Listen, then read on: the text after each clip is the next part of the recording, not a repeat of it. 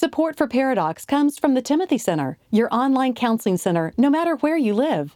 The Timothy Center is a marriage and family counseling facility in Austin, Texas, offering distance consultations for those that live outside the Austin area.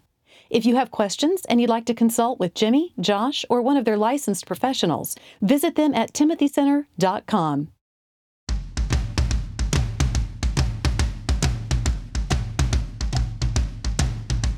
Recording live from Austin, Texas, a conversation about marriage and family that women will love and guys won't want to turn off.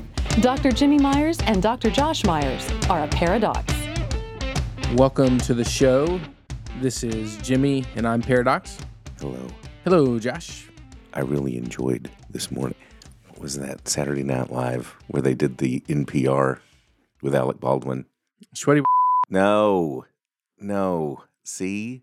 Oh, that was the Christmas special. You're going to have to cut that out. Beep it. Don't cut it out. Beep it. Because everyone knows what skit we're talking about. Just beep it after sweaty, and then beep. So everybody will still know what I'm talking about. Because we can't do that, even though everyone knows what we're talking about. But didn't they? No, they didn't talk in the soft. Yes, that was their thing. Because it was like NPR and a cooking something. Well, no, the Alec Baldwin sweaty episode. Oh, that was NPR?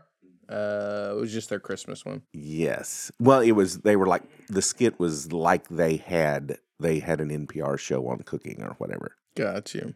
Anywho, welcome to the show, everybody. And we are knee-deep in our 3-part series. Speaking of sweaty. Yes, we are on part D of our 3-part series, Brain, Heart, World, the 3-part documentary put out by Fight the New Drug on the impact of pornography. And we talked last week, and when we asked you guys to go to brainheartworld.org and watch the movies, and we know everybody has. Follow along with us. And so last week we talked about the first video, which was how porn changes the brain. Doesn't impact the brain, it changes the brain. And so we asked you guys to get them, look, and then today we are going to talk about part 2 of this series, how pornography changes relationships, changes our ability to have relationships, and all but torpedoes the ability to have intimate relationships. And this is hopefully the one that connects with all of us the most. Yes. When I talk to, let's say, teenagers and they're viewing porn, they see it as a victimless crime. Correct. I do it in my bedroom at night. No one's there. No one's getting hurt. And then when they get their first little bitty high school girlfriend, they go, oh, this actually is kind of cheating on her. Mm-hmm. Well, there's some implications there that aren't necessarily true because they're not married. It is still very much true. Mm-hmm. And so how pornography impacts our relationships is hopefully when this issue, this epidemic, impacts us the most. And I love the way they start this episode. And again, they communicate this topic. You wouldn't think that this topic could be done in a quasi-entertaining fashion, in a way even humorous at times. And that's probably why I relate to it so much and how much I appreciate what they're doing. Because not only are they covering good, relevant content, they're doing it in a way that people will actually listen to it, especially younger people, young adults will listen to it. And so they begin this whole... But even 60-year-old simpletons really connect with it, is what you're saying. No, well... It's the 18-year-old and the 60-year-old simpleton. Yes. Okay. I was glad I'm not 60. So they begin by talking about Harvard conducting the longest longitudinal study ever on happiness. It began in 1937. They took over 700 teenagers, and they began tracking them. First with just questionnaires, and then as technology increased, because they followed these people for 70 years. For 70 years. It's impressive. I wonder if it was the same researcher. And my grandpa started, it was multi-generations of researchers that would take up the baton with this thing. And so when it was all said and done, after those by the way, and those 700 teenagers, some were mechanics and some were teachers and some were doctors. One of them, do you remember who it was? Albert Einstein. JFK was one of the 700. Yeah, sorry. John F. I Kennedy. thought you randomly knew that, but that was actually in the video. Yeah. And of course, I was going to make some very lame JFK assassination joke about how his Yowzes. happiness index really Billy, bleep that out. took a dive in 63. Bleep that out. But I'm not going to do it. So anyway, at the end of the 70 years, this is unprecedented. Yeah. At the end of the 70 years on what makes a person happy, they concluded that what brings human beings happiness is relationship.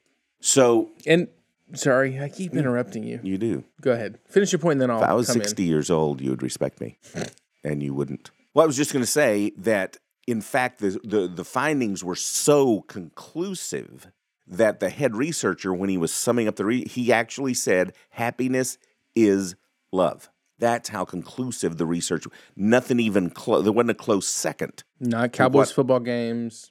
Not the Longhorns beating the Sooners. Well, those were the exceptions. Those were the outliers in the study. But yeah, it was absolutely. Now we know, because what makes us happy? We know empirically. We know what makes us happy, and that is relationships. Well, and God, at the very beginning, the only part of his creation that he called not good was what? Being alone, Man alone. which is why all single people are sinners.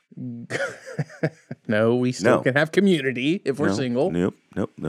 Yeah, he looked at it and was like, nah, we need community. We need relationship. Mm-hmm. And not only is it happiness that brings, but it's a whole host of positive emotions and positive experiences, that relational connection. And, when we look at it, all the things that human beings throughout history, and they talk about that in, again, some humorous ways, of trying to find happiness. And, in America in the 20th and 21st century, it was all about money. Wall Street. Greed, for lack of a better term, is good. Greed is good. Greed works. Greco. Michael Douglas. Yeah. And again, I probably have shared this. I'm sure I have. But, during... What was Michael Douglas's greatest role? Oh, that's a good one.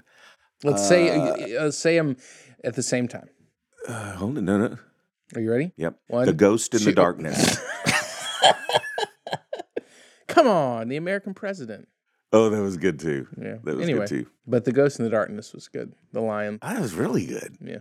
During seminary, during grad school in Fort Worth, I worked for a family worth in the 80s $30 to $40 billion.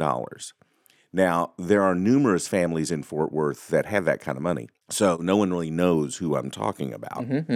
But I got to work in there the last couple of years that I worked with this security agency. I worked at their residences. Can you tell them the story? Which one? The TV. just real briefly. Okay. Which is why I was a really bad security. No Myers-Man should ever be a security guard. No. Because I would just, yeah. Come on. 30 seconds. So this is when I first started. This is good. And so downtown properties, Sundance Square, all of that. Because the theoretical family, had a part to play in that. And so you're patrolling downtown, and I get this call that there's a guy leaving the Burke Burnett building carrying a television. So apparently he's stolen a television. The building's near me. And, it was like Roger Wilco, 10-4. And, I got my one bullet out of my pocket. Now, what you know about Jimbo, just think of him in a security guard outfit. With his one bullet. That Andy let me carry. Yeah. And Andy's his father. No, Andy Griffith. I'm talking about well, we also call Barney him Fife. Granddad and Dad. Yes, Andy, that's true. But go ahead. So I'm like taking off running. Everyone's responding. I mean, it was like rats on cheese. And so I got in. They said, he's heading west on whatever. And I said, oh man, I'm really getting close. Well, he's now heading east on whatever. I said, I'm here. This is me. So I'm in that intersection of whatever that intersection was, and I'm just head on a swivel, and I'm looking, and this guy gets my attention, and he says, he went that way. And I went, thanks. Pew! And I take off like a scalded dog. And as I'm running, I think to myself, now wait a second.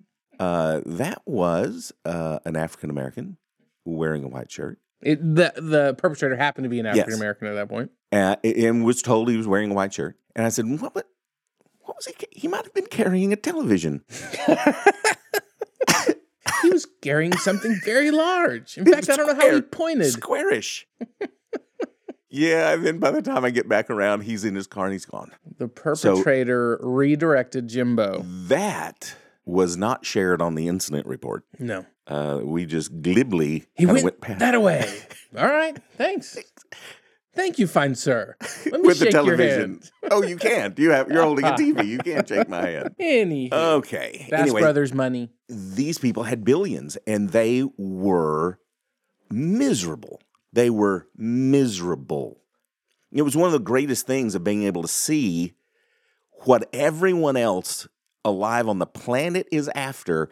They have it, which is billions of dollars. And they were miserable human beings with god-awful relationships. And so when I see, happiness is love. Happiness is relationships. It's not everything else we try to use to become happy. And again, I think we've mentioned this also, that porn use among adolescents is skyrocketing, where actual sex amongst teenagers is on a decline. You might think that's a good thing. You might think it's a good thing, but it really is an omen of really, really bad things. Yeah. The documentary goes on to talk about how porn changes the way we relate to other people. Again, it's not just, we shouldn't be doing this. I'm cheating on my girlfriend, or yes, certainly I'm cheating on my wife, but no harm, no foul. Last week we talked about how that porn changes the brain. Now we're seeing what are the consequences of how that brain changes. Which makes sense. Mm-hmm. Yeah. I love it that they tell the story. Mirror neurons. I don't know how many people have ever heard of mirror neurons, but they explain the concept of mirror neurons in the most entertaining way. And mirror neurons was a discovery, I want to say like in the 90s. It's fairly recently, 80s or 90s, I think they said.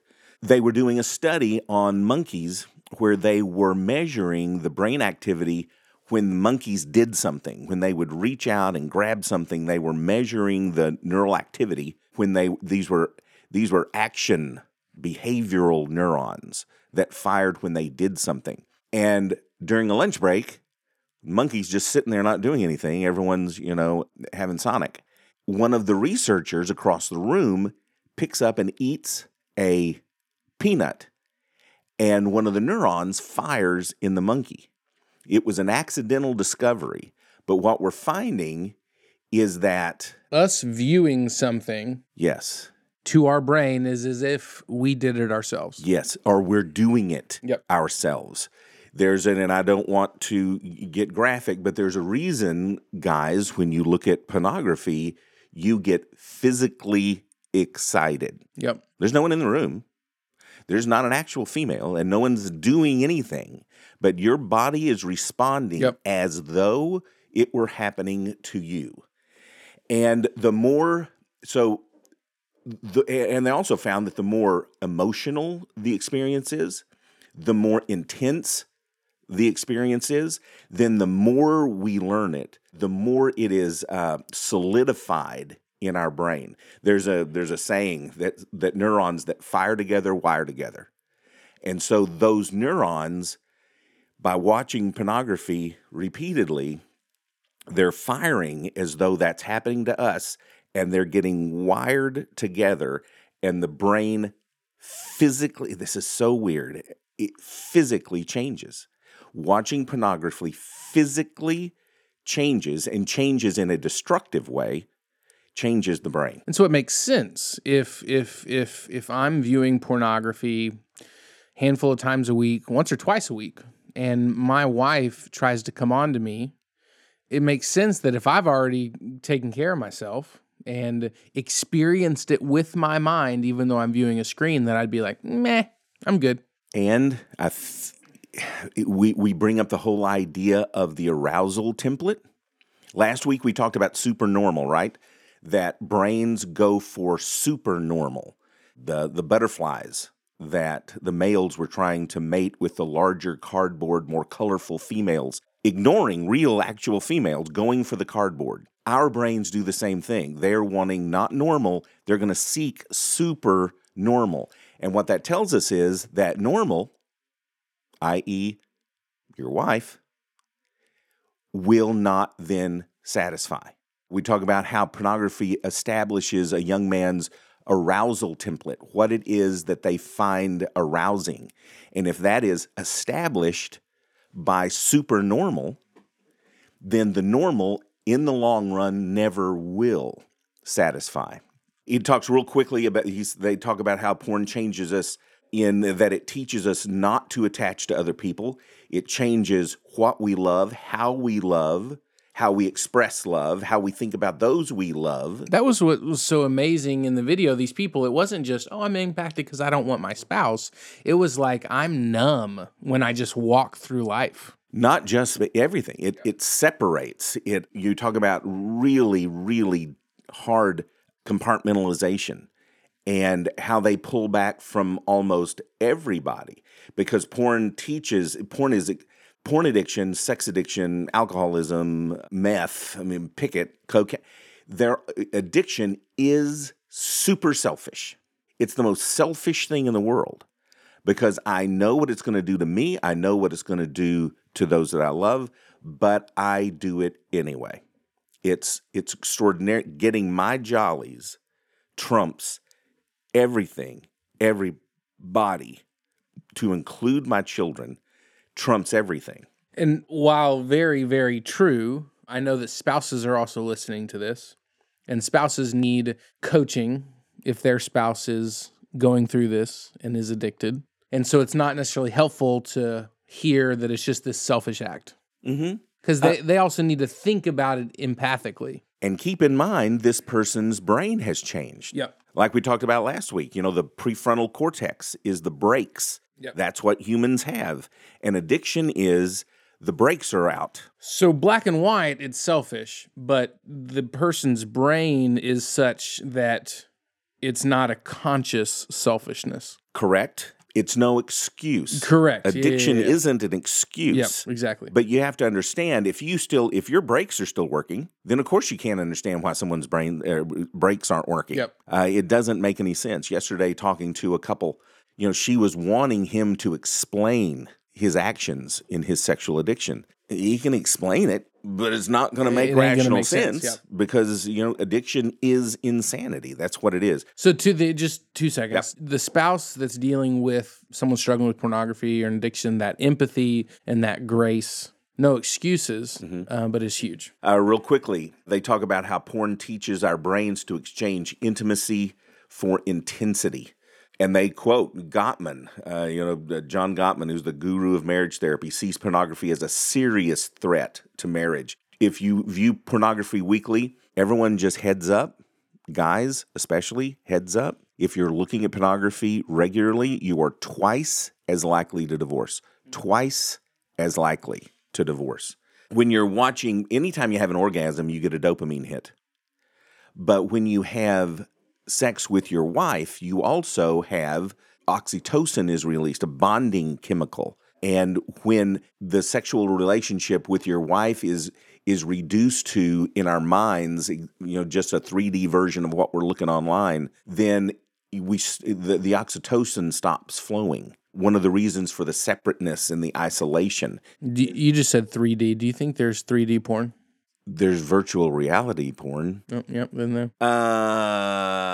Yeah, and then I love how they sort of end it, that porn destroys our ability to focus on our spouse. Yeah, they equated love with focus. Yeah, that it destroys our ability to focus on our marriage, our kids, our family, and that love is focus. Starting at the very beginning, happiness is love, is relationship, is love, is focus. So relationship is focus. Yeah, and so it removes our focus from all relationships, but most importantly, our spouse if we're married. And puts the focus on us, and as the great Keith Green once said. Who? I know, I just saying that for comedic sake. Yes, the comedic factor. Do you remember when I said that about your father? the comedic factor. What Keith Green said was, it's so hard to see when my eyes are on me. And nothing could be truer when you're talking about porn. So make sure you're watching the videos. Porn changes the brain. Porn negatively in lots of big ways impacts your relationships. Next week is World, how pornography impacts the world. And just a heads up, it is not a victimless crime. If you want more information about this episode or any previous also, one, brainmindworld.org. Brainmindworld.org. No, it's Brainheart. Brainheartworld.org. Brain, 3D mind, world heart. .org. If you want more information about this episode or any previous one. Oh, and listen, give us questions. Give us questions. Interact. They flooded in this week. Did we? No, we didn't get one. Oh, okay. You looked. Well, no, I just get emails. Oh. Not a one. That's changing my brain. brain. We did get one that invited us to a podcast network. Really? Yeah, I didn't tell you that. I told him to go fly a kite. Exactly. We're independent. We're an indie podcast. ParadoxPodcast.com. You can also find us on our socials there. We appreciate you for listening. We would love if you reviewed positively and shared the show with your friends or family or really just anybody with a smartphone. You go grab it, download all the episodes, and we would be eternally grateful. Bye-bye. See ya. Paradox is produced by Billy Lee Myers Jr. For more about Billy, go to therapywithbilly.com. For more information about our Paradox evangelist, Julie Lyles Carr, go to julielylescarr.com. And if you want more details about what was discussed on today's show, go to paradoxpodcast.com.